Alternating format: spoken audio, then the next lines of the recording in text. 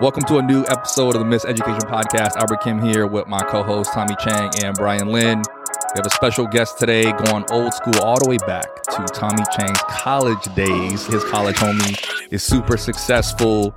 We wanted to reach out to him doing some super interesting things. So let me kick it over to Tommy to introduce our guest. Yeah, I'm super excited to have Mike Sue here with us. Mike and I have known each other since freshman year in college in 1993. We went to Penn together. He is now the CEO and founder of Cooler. Cooler is a company that is starting up, trying to redefine the podcast experience. And he's done some pretty dope things through his career. He's launched Yellow, which is Snapchat's accelerator program. Mike also has been a chief product officer for Me Too. And Me Too is a multi-channel social networks on Latinx media content. He's done a lot in his life. And also something that's really cool, he is a board member of Defy Ventures also. And I'm a friend of the CEO of Defy. And Defy is an organization that helps to support men who are currently incarcerated, right? Or court involved. Yeah, it's an entrepreneurship program that teaches current and formerly incarcerated individuals how to start their own businesses. And you're a board member for that. So thanks for coming, man. Thanks for stopping by and having a conversation with us. I'm excited to reconnect and hang with y'all. Yeah, he's also a diehard Phillies fan, Philly supporter. Trust the process. So, he fulfill our quota for the year. We got to get one of those. Begrudgingly, but I know I'm on here in spite of that fact. You're welcome, Krupa. Are you a fan of all Philly sports teams? Mainly basketball and football. Okay, yeah. So you a Sixer fan from childhood? Yeah, I moved from Taiwan and halfway through 11th grade to Philadelphia, so I adopted. But I always even back in the day, I remember my uncle would record VHS tapes, and I saw Barkley, and I was like, wow, that guy plays different and with a level of aggression I'd never seen. And so he was one of my favorites already. So moving to Philly was easy to take on the Sixers until I didn't realize the cost that would come with it of a lifetime of misery. But at the time, I readily embraced it. Yeah, how are you feeling right now about?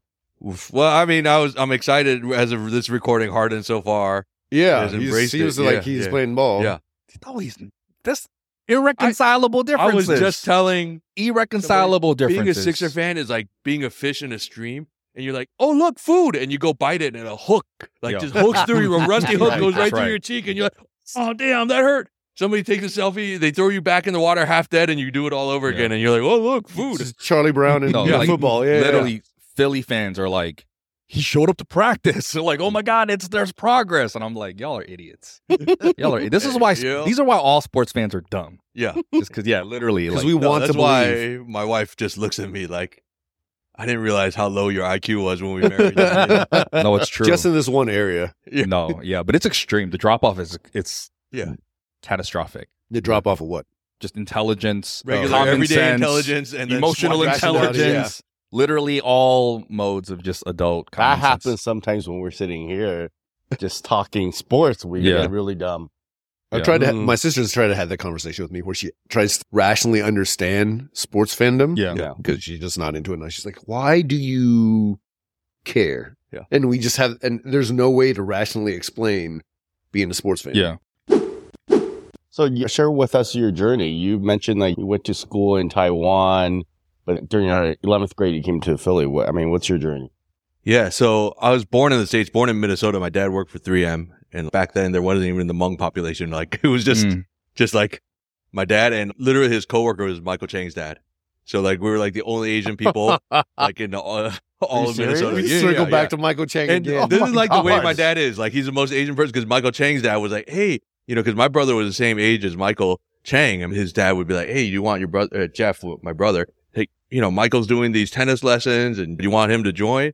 And my dad's like, he's like, no Chinese person is ever going to make it to pro tennis. I don't know why they're playing so much. He's like, oh no, that's hilarious. Your dad is like the origin, is Michael Chang's villain origin story. Exactly. And fast forward when we moved back to Philly, I met with a high school guidance counselor, and he's looking at my thing, and he's like, oh, you played club basketball. Yeah, you should try out for the team. And my dad's like, no, he plays for fun. Yeah. He just plays for fun. Terrible. I'm like, Dad, I'm sitting right here, bro. Anyway, So my dad came for grad school. And him and my mom, they were dating then, and they got married in the U.S. And then we moved to San Diego. He was still working for 3M. And then we moved back to Taiwan in second grade. That's when the tech scene was exploding in Taiwan. It's funny, though, because it wasn't until recently that I asked my dad again, like, what was sort of going on when you decided to move back? And he was like, when he came out of school, he was like kicking ass in his work. And he kept like, you know, he had papers, the research he did that like showed up in the local papers, and he increased the efficiency at all. He was an industrial engineer and all this, but he was like, I kept getting passed up for promotions. And he's like, I'd show up to these small towns to try to like, you know, improve efficiency on these things. And they'd look at me like, whoa, like I'd never seen an Asian person before. And then I remember in like around first grade or something, we went back to Taiwan, and I didn't know this, but my dad, when he went back to Taiwan, was like, oh my God. Like there's this line from Fresh Off the Boat when they get back to Taiwan, and Candace is like, oh my gosh, we're the white people of here. Like that's what my dad felt like. He landed back and he was like, yo, all of my friends are like moving up or staying in place only because of who they are, not because of the color of his skin. And he felt like consistently his ethnicity and his language barrier always held him back. No matter how well he did, they're like, I don't know if he's a leader. I don't know if he's a manager. And so he was like, man, screw this. We're moving back to Taiwan so I can just rise and fall on my own merits. And so that's why we moved back to Taiwan. So from second grade to 11th grade, we lived in Taiwan, in Hsinchu, and then in Taipei. And then my dad like wanted to be his own boss, wanted to be an entrepreneur. At the time, my aunt, she was actually one of the OG pioneers of fusion cooking. She started her restaurant in the 80s. She went to culinary school, learned French cooking techniques. Tommy knows this. She's won James Beard Awards, and she was like, yo, come here and you can open up a restaurant. And my dad was like, okay. So we moved back halfway through my junior year to Philly, where he could open a restaurant, and I became free labor through high school and of course and college working at their restaurant. How did you feel about the decision to move back? Like, were you excited? Were you sad? Were you like... It was tough for me because I was having in Taiwan. Yeah.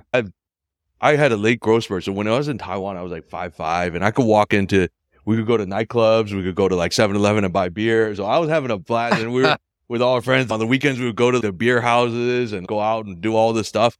And to move to the U.S., suddenly giving up all of these good friends that I had made. And so it was a huge culture shock for me.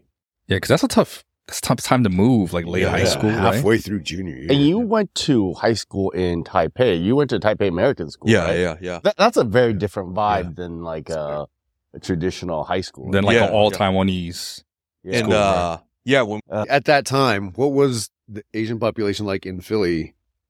I mean, in the suburbs, it was almost non-existent. Yeah. I remember my buddy Dave Chang. We had Bad Bob Kim. We had like a couple of Asian dudes, and that was about it. And it was predominantly white suburban. The city was different, obviously. But in the suburbs, it was super white. Did you know anything about Philly? Because like we make jokes about Philly now, but I'm curious. Did you know anything about Philly? I didn't know anything. Charles Barkley. Yeah. I knew Charles Barkley. Moses Malone. That's about it. So moving back was a trip to go, especially not just everything changed, right? Like the racial dynamics changed. I was living in Taipei, so that's like a metropolitan thing. And I remember going to Valley Forge. I'd never seen that much grass in my life. Oh, yeah. I was like, yo, you know how many buildings we could put up here? Yeah. And I see a squirrel, and I'm like, oh, wildlife. Like, that's so cool. We see squirrel and deer, and I'm like, oh, cool. Everybody else is like, oh, Lyme disease. Like, that's gross. You know, that is something, though, that I've heard multiple people mention that I think gets lost in the narrative is like, particularly Asian people, the idea that like when Asian people come to the States, we're coming from farmland, agriculture, like middle of nowhere to big cities. And I was like, nah, a lot of times it's the opposite. Chinese people, Japanese people, Korean people, a lot of other Asian cultures, we're leaving the biggest cities in the world often and coming to, and you're like, oh yeah, this is not, you know. Yeah, I always think it's funny. Like the airports in Asia are like nice, crazy. Man. Like, you know, like they're destinations. People go like, it's like Star Trek, you know. And then you come back and you go to JFK and you're like, holy crap! Like this is the financial capital of the world. Like I expect a donkey to cross across here, like carrying like goods, but everybody else's thought of you is like, oh my gosh, this guy came from rice paddies. That's right. Like you know, third world, right? Yeah. And your high school is really diverse too, right? There were Asian people, but there were white people there. I mean, there were My high school? Yeah, your high. Yeah, Yeah, you're in Taiwan. Oh, in Taiwan, Yeah. yeah. I was Yeah. about to say, Yeah. Philly it was suburb. super diverse. It was about 98% white. And, yeah, I mean, in Taiwan. But it's funny, though, because I remember at Penn, I took a sociology course, and this blonde white girl was like, I want to make friends with other races, but when I walk into the cafeteria, like, all of the black people sit over there, and they don't, like, it's so unwelcoming, and all the Asian people sit over here. And I was like, I raised my hand. I was like, hey, lady, I grew up in Taiwan. I went to the international school, and guess what? All the white people did? They all sat in the same corner at the same table, and it was just how people are. What was that transition like to go from suburbs of Philly in high school, like getting adjusted to that for a year and a half, and then going to Penn? Oh, it was awesome. Like, because for me, like, that year and a half was kind of rough. I left all my friends, and then my parents were like starting up this restaurant, and there were no Chinese people. And so to go to Penn and meet all these people and weird people like Tommy, and it was like, I was like, oh, cool. This is like a much more comfortable experience. So it felt like getting back into more comfortable environment. So you and Tommy met, y'all both went to UPenn. Y'all met what? Freshman? When did you become friends? On the Gimbal basketball court. Yeah, I think so. Freshman year, yeah. Was it Gimbal? No, we were Or probably maybe Hutch, yeah. we were probably playing Hutchinson. Yeah. So was it like House. game recognized game, or you were like, oh, that guy is so sorry, but he tries really hard? Like, what was the? Yeah, so you were there for the origin story of the Irrational Confidence threes. Wow. Yeah, Yeah. Okay. I think you arrived at You Penn with explain- irrational you explain this. confidence. Yeah. I heard you guys talk about him as Nick Young, and that I never. No, Nick Van Exel? I was Nick Van Exel. No, Nick Young. Nick No, Young. Nick Young. He was definitely Nick Young. Aspirational versus reality. Yeah. In his head, he's like, oh, yeah, I'm Nick Van Exel. But no, I mean, I always thought it was funny because the whole time he was always my LA friend. Like, he would just talk about, oh, back in LA this, back in LA that. And he would always talk about his friends like they were like Crips and Bloods. He was like, yo, like, Oh, my my God. boy, he's like, love you don't it. do Disneyland because, Disneyland too happy for him. And I was like, Tommy, you're from Orange County, bro. love Like, it. it's not that hard. And I he's love like, Orange no. County. That's so Orange County. funny. And so he always had that like sort of dangerous liaisons or dangerous mind, not dangerous liaisons. Yeah, it's a different movie. Oh, dang. That's a different story. That's a different story. But but we played ball together, and guys in college is like, oh, you ball, I ball. Yeah. We're best friends. Man, we were constantly in the gym. Like Yeah. as soon as class was over, we were like running over to the gym. Yeah. We spent like every evening we were in the gym. Yeah, it was not good for the grades. No, it was not But- good for the grades. But this is pre-internet days, before maybe people actually knew what Orange County was. So Tommy, what elements were you just like, yo, you seen that Tupac video? That's how I grew up. Yeah. Like You saw an opportunity. Yeah, man. were you like, he was like, rebrand. I'm Yeah, gonna yeah, he rebrand was Tommy He Chang. definitely rebranded himself this was the 90s again, Yep, right? right. Like in the height of Biggie, Tupac, Yep. all that stuff. You know And so- what? The reference point really is a better luck tomorrow. It was when I was in high school. That Yeah. was when the incident actually happened, happened. right? Sunny So Hill. all Tommy these was Asian nowhere kids- near it, but he, Right, he right, was But all these Asian cats thought they were Yeah. hardcore gangster. But it was when that Stuart Tay got murdered. Yeah. It was that whole time. So then when you were in Philly, though, and I'd imagine back then there wasn't a ton of Southern California Asians there. Maybe I'm wrong, but No, there were a lot actually. Penn had a lot of Oh, really? Asian cats from. So no one Southern called you out on your but bullshit? but you felt But he secure was, enough. I guess that's why he hung around all his East Yeah, Coast yeah, guys. that's He's like, what's up? He didn't know I any had of no them. idea. I thought myself as a gangster. Apparently, other people do. That's He's looking at acting all innocent. I Yeah. have no idea. Yeah, he's like, Tommy no, just I walked was- into places doing this, and he was like, Yeah. "What- That's right. What's the He got a fake tattoo across his chest, Thug Life, Yeah. right? well. Back in the day, I don't know if you guys understood this. Like the Mickey Mouse hats. Literally, you just talked about Disneyland, but the Korean gangsters would wear these Mickey Mouse hats, and they would represent different things. Yeah, I'm not joking. Where in Orange County? It was Orange County. These are the kind of it's a Orange unverifiable County stories that gangster we're house. told Yeah, in yeah. college. Impossible to verify, right? But it was a Korean gang thing. They were wearing Mickey Mouse hats? Yeah. But- this was before or after they went to tutoring. It was No, at no, no. Kumon. You- Yeah, it was at Kumon. It was always, like, yeah. That's You right. always have to go to. yo, which Kumon you went to? That's right. That's right. Kumon said Yo, you sit over there. You sit over there, dog. Yeah, I'm yeah. over here. But I think that speaks, it's kind of, the Asian American experience is so weird, right? There's pseudo-fobs like me, and then like all of us are so relatively recent. Right. So we're all trying to figure out, like, it's just like trying on different clothes in different seasons of your life. Like, wait, what fits better? And there's no real, for our generation, there was no prior, Right. Role model of, oh, that's Chinese. Like, it was either the Cantonese Chinatowns, and I didn't relate to any of that. And that was the sort of 70s Bruce Lee kind of thing. And you're like, that's not me. And also we got made fun of for being Bruce Lee. So like all of us are trying to find an identity and what it meant. And so some went fake gangster or real gangster to try that on. And yeah. We've talked to a few people who have shared their experiences of having to hide at different points. Like I grew up in a small town in Oklahoma, so it was very much like anything that had to do with Asian, I was trying to hide. Yeah. And I saw recently, I think Pew came out with a study about 1 in 5 Asian Americans have felt like they've actively tried to hide their aspects of their identity at different points in their life. Like your stint in suburban Philadelphia was short, but did you ever feel like that in this context of having to or wanting to hide aspects of your Asian identity? I feel like when I moved here, maybe because I was already a junior in high school, that I was like, yo, I'm from Taiwan. This is who I am, and you guys don't get me. And I was kind of like more like that. But I feel like throughout my career, though, there's for sure been moments where I'm like, oh, because I studied computer science. I came out an engineer, but then like I went down a business track. Yeah. But still people would just see me and they assume like, oh, he's a solutions architect. Or I'd walk into a room and they would assume I'm not the business guy, right? Yeah. And so I found a lot of times like I was sort of more trying to create who I am against what people assume I am instead of just being who I am, right? Like, yeah, for sure. There are parts of me. I was good at math.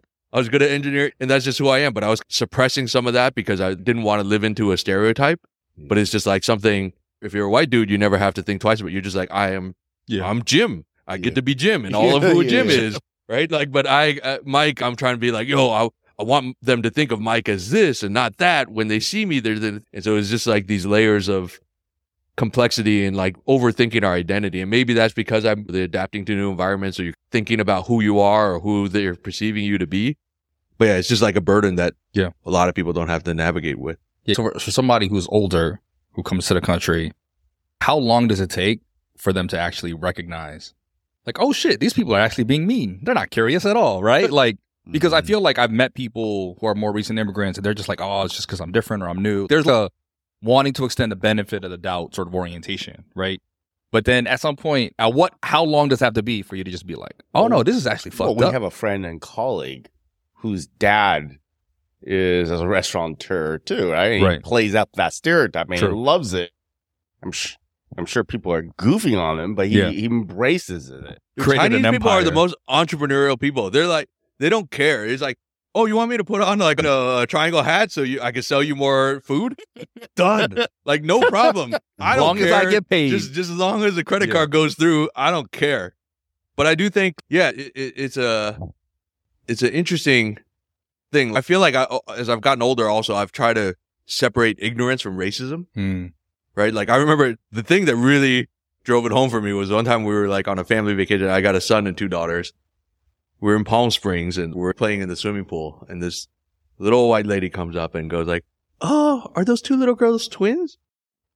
And I was like, yo, that's really racist, right? Like, I was like, oh, no, they're sisters. They're supposed to look alike. they have a shared gene pool. They should look alike. How dare you? Oh, those are actually both my kids. Yeah. So, and I was like, oh, okay. I got to like scale back some of this. And there's some element of when you're around something, obviously you can tell the nuances from it, right? The reason they say it's like really hard for artists to draw hands is not because it's hard to draw, but because we stare at our hands so much that we know the contours of it, so we know what looks real and what doesn't, right? And you see these marine biologists and they're like, oh, there's Flipper and there's like Bobby the dolphin because the fin looks like this, and you're like, I don't know, they all look like dolphins to me, right? And there's like a certain element, I'm sure in Oklahoma, like they don't encounter a lot of Asians, so they're like, wow, they all look alike. When I watched Game of Thrones, I couldn't tell any of the characters apart, right? Like, I'm like, there's another bearded white guy. Like, I don't know who he is. Like, but in that show, there's legit too many people. Yeah, there are too many people. But like that, so I begin to kind of separate a little bit more. Okay, that's ignorance because they haven't been in proximity to different cultures. And then stuff that's just like out of hatred or out of things that they are doing that actively prevent opportunity from people. So because in the work that you're doing, I'm sure you have to sift that out a lot. Like, is it more on the side of ignorance or more on the side of reason, or like it just kind of varies depending on the setting? When the work I'm doing with technology, I think one of the things that has gone wrong is with these really open social networks like Twitter and whatnot, you build this environment that is kind of like road rage, right? And I don't need to tell you, like in this room, to be nice to everybody. We're all friends, we're homies. But if somebody cuts you off on the 405, you might lose your stuff, right? And you're not anonymous. I know who you are. I can see your face. I can see your license plate. And I think online, because it's a sufficiently big space, even like reasonable people, when they're in that kind of context, act irrationally. And so that brings out some of the worst elements of racism and toxicity in the conversation. It's just not conducive. So it is a combination of both, like also the ignorance, like, oh, I don't know how to talk about these people that I don't interact with much. And then the sort of fake courage that you get online. I mean, it's like toxic sports fandom, right? Like what a lot of fans yell at athletes. It's just like, man, if you were on the street and you saw a dude 6'6", 275, you're not yelling nothing, right? Yeah. Like you quietly gonna keep walking, and it's just, but yeah, there's like, and even if you knew them, like, you might yell at LeBron, like, yo, make a shot, you idiot. Yeah. And if suddenly he walks into this room, I'm not going like, yo, man, you should have hit that shot. That's right. Me. Yeah. You know, I mean, I might. I might say something to Harden. I might. What was the famous story? I think you were sharing it the other day. The guy who was like yelling, screaming. To Isaiah Thomas, like a Philly fan, like who's screaming at Isaiah Thomas, and Isaiah Thomas went up to him and was like, "Hey, what's up, man?" He said, "Oh, my bad, man. I was just if you miss 2 free throws, we get free smoothies."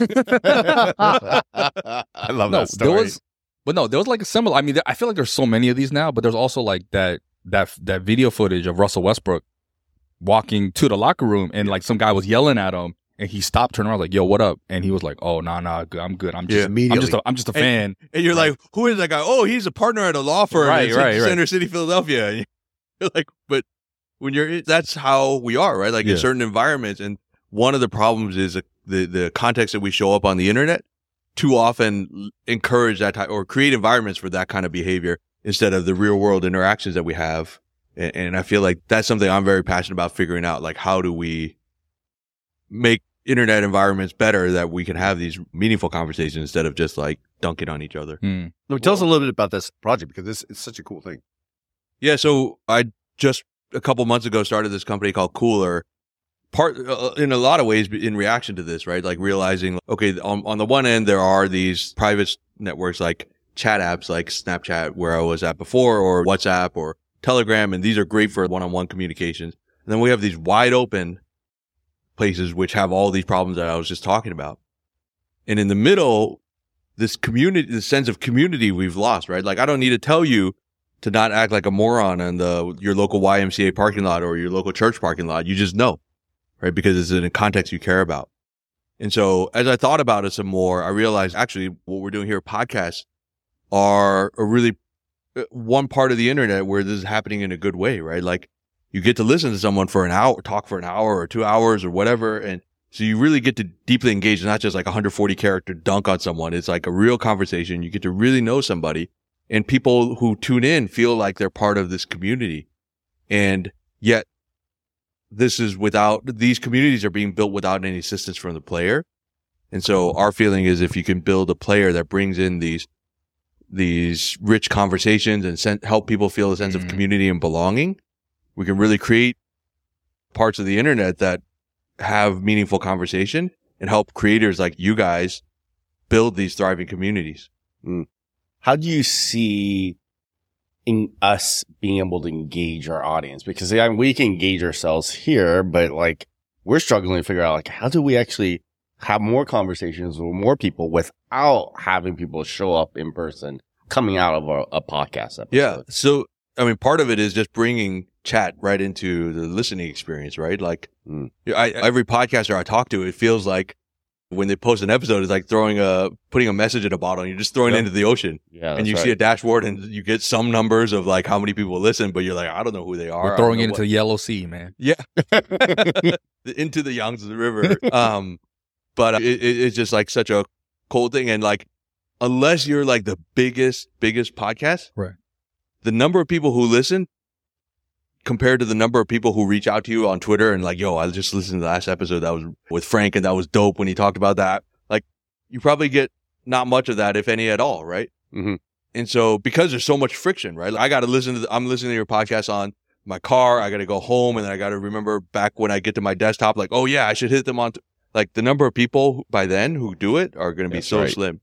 So if we can build it right into the listening experience, it begins building that two-way dialogue in a way that like now probably feels like, oh, we record this episode in this room and it's really cool. And then all of a sudden it goes out on the internet and I get some numbers back. Yeah. It's funny when you say that. The people that know we do this and the people that we're close to, they mention it actually all the time, right? Even if there's nothing to talk about, they're almost like compelled to like just like put it out in the air. Yeah. And the way that community gets built is like so fascinating because you build this lingo and like these inside jokes, but that comes from like the ongoing things, right? Like, oh, if we made a joke here and somebody picks that up and like starts riffing off of it, like that kind of magic is what in real life like leads to a lot of the interesting communities that we build. That's true. I hadn't thought about like all the biggest podcasts and ones that turn into shows and radio shows, like they have their own language that like a lot of times comes from the fan interaction. Yeah. This is a little bit of name drop, but I was previously running this accelerator program at Snapchat, and we would just always bring guest speakers, and we'd have our dozen or so founders, and then we'd have a guest speaker come. And one year, Mark Cuban came and was talking to everybody, and there was one guy who was like super cocky, and he was like talking about his idea, and like halfway through, Mark Cuban was like, "Fuck no." And he just froze him in his tracks, right? Yeah. And then for the rest of the night, anytime he thought there was a dumb idea, he's like, "What do we say?" Everybody's like, "No." And that just became like an inside joke, but that didn't carry forward. But in a podcast, that becomes like, oh, all of a sudden there's this catchphrase or there's this thing. And that's shared language, shared jokes, those are the things that make us human, right? Like, Albert, you got to make a drop that we edit in with Tommy going, shit. Yeah. That's going to be the drop. That's the ultimate validation. When you get a shit, that means you made a good point. You put that on a t-shirt, all of a sudden people are made like, a good point. And you know, but that's the thing, right? Let's say you didn't edit that out and you let him like drop all his shit. Like, and that becomes an ongoing joke. And then suddenly somebody's wearing even if your community is small, all of a sudden we want to identify with these communities that we belong in, right? Group, yeah. So all of a sudden I see you in that t-shirt. Like all of a sudden it's like, yo, you listen to this. I'm gonna make a t-shirt for L-Lock. I'm gonna your face on it. Wow. It goes all the way around the back. That's right. Remember? Literally, I have to remain If you see from the employable. back, That's all right. you see That's are the right. eyes. All you see are the eyes. Diagonal like a sash. Remain That's right. employable. That is a rule of thumb. More employable. You're going to be employable by actually, cooler places. Yeah, man. And that's the beauty. Like, I still feel like as much as like the joke is everybody's got a podcast. Yeah. But like, I still feel like it's undervalued because of that depth of interaction. You can't get to that deep, nuanced part of like, we just had this whole conversation about identity and like different ways that we come into it and the Orange County experience being different from the Taiwan experience being from Korea. Like, there's no tweet that captures the nuance of that conversation. And so to be able to go to that and then springboard off of that, like, is just a thing that doesn't really, the internet doesn't afford today. And I feel like is so essential to our human thriving, whether how we advance thought, how we advance culture, how we advance. And so that's the thing we're excited about, is just feeling like Conan O'Brien always talks about. He's like, I know when somebody approaches me, whether they know me from the TV show or know me from the podcast. Yeah. Because on the TV show, they're like, yo, celebrity, let me take a selfie. And people who know me from the podcast, he says, like, they just approach like they already know me. Because like I'm in their ear for an hour or 2 hours a week. And so there's a depth of relationship that no other medium affords. Yeah. So one thing you said, and I want to make sure we spend a little bit of time on this. So when you're talking about your story, you talked about your dad being successful, killing it, but getting passed up. And we've talked about the particular challenge around leadership. Who's a leader? Who looks like a leader? Sounds like a leader? Acts like a leader? And so I'm curious, like, how and this is a question to everybody here, because I know this has come up for everybody, but starting with you, Mike, how have you navigated that challenge and that question throughout the course of your career? Yeah, no, it's it's something only more in the recent years I've begun to realize. In tech, it's famous. There's the bamboo ceiling, right? Yeah. Like, 60% of a lot of tech companies are Asian workforce. And then when you get to leadership, it's like under 10% leadership. And so why is that? Why?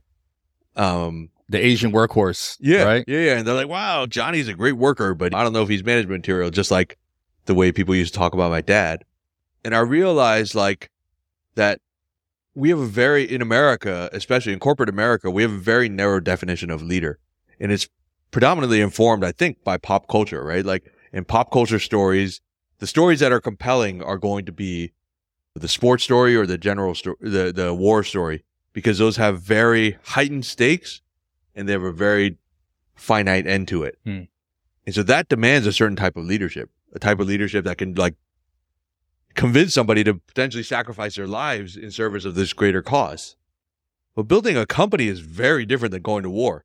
Going to war is like, yo, everybody march towards this thing against all of your self-interest, and maybe we'll have an outcome. And so that takes a certain type of leadership. But I think there's so many different types of leadership that can thrive, right? I think about my wife a lot of times. She would be terrified of public speaking. Doing this podcast, she would never do.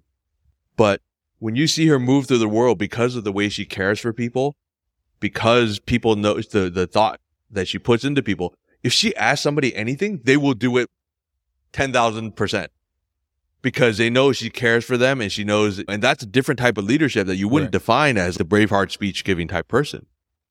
And in Asian culture, for example, collectivism is a lot more valued than individual. So it's like, hey, somebody who can bring the group together and move consensus forward is generally valued more than the person who's sort of running out in front.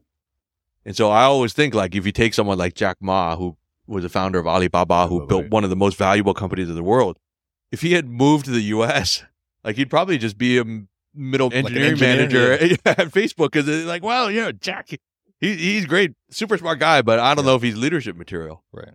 But because in Asia he wasn't encumbered by the stereotypes of what a leader should be, he's able to thrive. And you think about Mother Teresa or all these other leaders that lead in different ways than just the sort of fire and brimstone, and we never value that. And I think if we begin to broaden our definition of what a leader could be, we'll see a lot more women, see a lot more diverse leadership in our ranks. I mean, have you personally had these sort of experiences where you feel like, hey, you're ready for that role, but you never got it?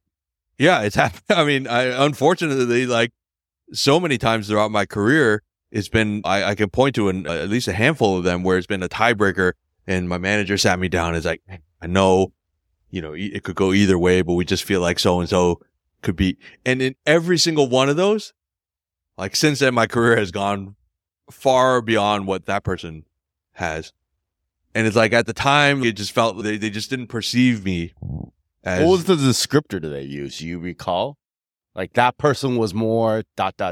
Just a better fit at this time, brings some of the intangible. And it's just, I've had friends who talk to me like they're about to take their company public and their board goes, I don't know, maybe we should look for a professional CEO, And he's like, yo, I just built this hundreds of millions of dollar company, and I got it to here. And I get I know what you're saying.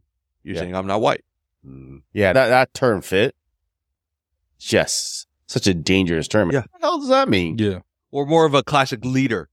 Like even I have made this mistake of like, oh, I don't know if I see that person giving the Braveheart speech. Yeah. Right. And that as a litmus test for what a leader is. Right. You talked about this. I think this is a podcast you did with Jason, where like talking about how it was kind of eye opening for me that the traditional corporate culture in the U.S. is based off of military leaders, right? Coming back and setting that tone, and that being accepted as the norm or the standard for excellence. And that West Point mentality, like obviously in a culture like football, it makes a lot of sense, but it's just kind of assumed across lots of industries. And yeah, because it's what we consume in pop culture. Because again, nobody wants to watch a movie of somebody leading a steady company over 100-year period of time. That's like the most boring ass movie, or like just me leading my family over like the decade. 7% growth every year for 30 years. What you were saying about flawed prototypes of leadership. But there's folks right now, there's folks in our network who are either in that seat or very close to getting that seat.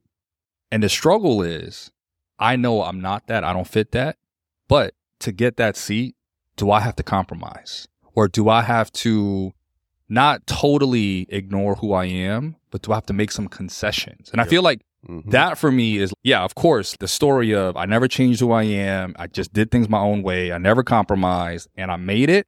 Like, that's a great story, but that is not the story that the majority of Asians who are in either currently in leadership or proximal to leadership, that's not always an option that they have. And so I'm curious, how have you navigated that tension, and what advice would you give to folks right now who are literally like, fuck, like, that I deserve that seat, but I got to play ball a little bit if I want that seat, right? Like, yeah, I mean, you see this across all underrepresented people, like women in leadership.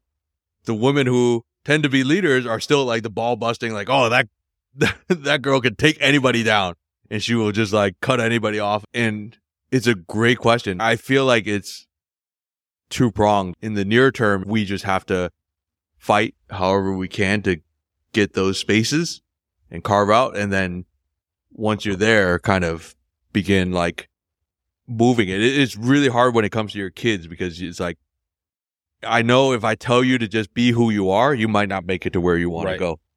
And that's like the hardest thing to say to a kid. Right. And so it's like, oh, be who you are, but also kind of play the game is kind be of who the you thing. are. Like, Don't be too much who but you again, are. for Asian Americans, we've only, for the most part, only been here a couple, one or two generations. And so I think it's a fight that kind of, it's a push and pull that has to be both. Like, for the people who are able to, it's like, yo, go mold into whatever you have to do to go grab that spot. And then, you know, also continue to try to figure out ways to carve out space for people who don't fit the mold. Yeah. Like, I'm curious for Tommy and Brian, like, y'all have both grappled with it yourselves, and you've also actively supported others who have grappled with those questions. So curious what y'all take. I would say find a way to put your get your feet in the door. I think it's critical. I think we've got to figure out how we get more leaders into that number one role. And I then will caution people that don't continue not pretending to be someone you are not when you're in that role, because it's just too obvious. You've got to lead authentically. Like, leading in an unauthentic way or pretending you're someone who you're not, it won't last very long, and people aren't going to follow you. So the interview, the meeting in the boardroom that gets you that position, sometimes you got to play the game. Right. You understand that it's a command performance, because they want to see what you will be like when you're in that seat. Yeah. But when you're leading people, I think it's different. Yeah. I think you're not always leading people through a command performance. You're leading people in other ways of interaction. So I don't want to call it code switching either, because it's not. Yeah. It's more like context. So I mean, it is being strategic, right? Like, everybody, no matter what, like, when you're trying to go for that top seat, everybody's making some sort of compromise in some way and performing in other ways. And so I think that's smart advice, is like, go get it. And once you get there, then you're in a position of power that you can broaden that definition. But you are broadening, like, when you are that number one position. Just by occupying it. By occupying, you then get the opportunity to redefine what leadership is, and people will be able to watch you move in spaces in a different way. And I think that's really critical. We think about Asian Americans who have held prominent positions in our space. They've broken stereotypes. And one of our previous guests, right? She broke stereotypes of what an Asian American leader should be. Yeah. So, yeah, this is a tough one for me, because I've always been a better coach of other people than a coach of myself. Like, the self-talk has always been the challenge for me. And like, I think we've referenced this on this podcast, but I don't know that we've dived into it a lot. But professionally, I have spent the majority of my career trying to assimilate, trying to make other people happy and meet other people's expectations, and not standing on who I am and what I believe and what I think I deserve. That has not been how I've approached the space. And that's been like a reckoning that I've come to in the last couple of years.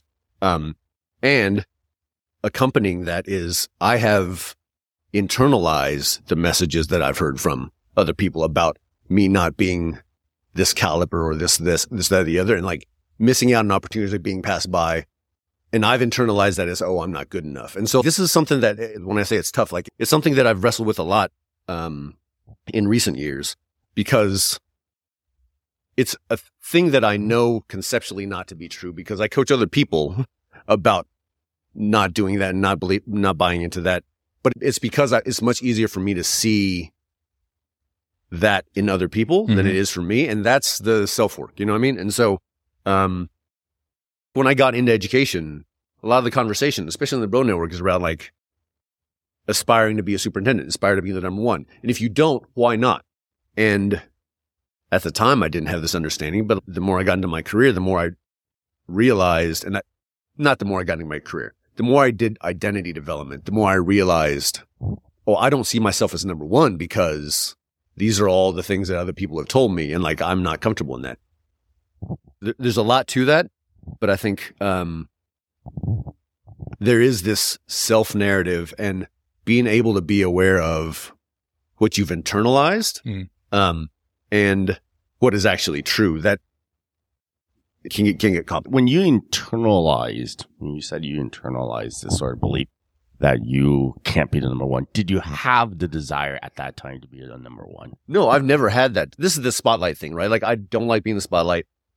I think I'm similar to your wife. We've had a lot of conversations about starting this podcast where the idea of being recorded and being on a mic and all that kind of stuff, being in the spotlight, is something that is wholly uncomfortable. Brian's like, can I use somebody else's name instead of mine? yeah. Alias, all. Can we get Kanye's AI voice to do this? That's right. Like, can we post Jimmy O Yang's picture instead of all this? But it's something that's very uncomfortable. And I also recognize some of this is working through this kind of baggage for myself. So, yeah. So I think the not wanting it, I don't know, even to this day, how much of that is internalized versus how much of it is like that's what I was wondering. I mean, first of all, that's incredible introspection and self-awareness. But I think it also goes down to, again, our perception of leadership is merely the outward appearance of leadership. Because at the end of the day, what is leadership? It's just being able to get a bunch of people to do a certain thing, right? Yeah, that's right. And yelling at someone is one way to get people to do it. But again, another way is like, dude, you're the smartest person in a room. And I don't know, my buddy Todd from college, like, he's the smartest dude. He might not be the best, like, Braveheart speech giving dude, but I know whatever he's working on, he's going to figure out how to get us on higher ground because he's the smartest dude in any room. Yeah. And that's a different kind of leadership. And then the type of people who care for people, right? Like, I am Mama Bear or Papa Bear, and whoever's under my guidance, I am going to bring them along and take care of them. That's right. And that's another type of leadership that gets people to follow. And when we peel it back to first principles, there's so many different ways that people can impact a group of people. But we think about leader again as just like, can the general give the speech? Yeah, that resonates. But one thing I think that Brian, like that, to that introspection, I think the question that you often bring up is like, but some of that requires awareness and clarity, right? I understand this about leadership generally, but I also understand about myself, this is how I lead. But to Brian's point, sometimes when you share your experiences, it's almost like not even just messages. Sometimes you talk like you're haunted. You're haunted by messages of past people. And it's like, so if you don't even know what you want, I thought I wanted this, but everybody told me I was wrong. And so I started wanting this and I was like, nah, I don't like this. I'm actually not sure anymore. Or I thought I was good, or I wanted to aspire to be this type of leader, but everybody told me that's not so I think once you know, like there's a path to figure out how to get it. But then again, for a lot of Asian people, there's like, oh, like, how do I actually get to a place of I know when every step I've been told this, that, and when I've spent my entire life feeling like I don't have permission to do that, right? Like, that's a different hurdle. Yeah. When you have to get past the hurdle of like, I'm allowed to think about this, I'm allowed to try to claim this for myself, that's a different kind of obstacle to navigate than just, do I want this or not? Yeah. And this part is sort of the negative parts of general, especially Asian American culture, is this culture of like external achievement, versus like internal happiness and like fulfillment.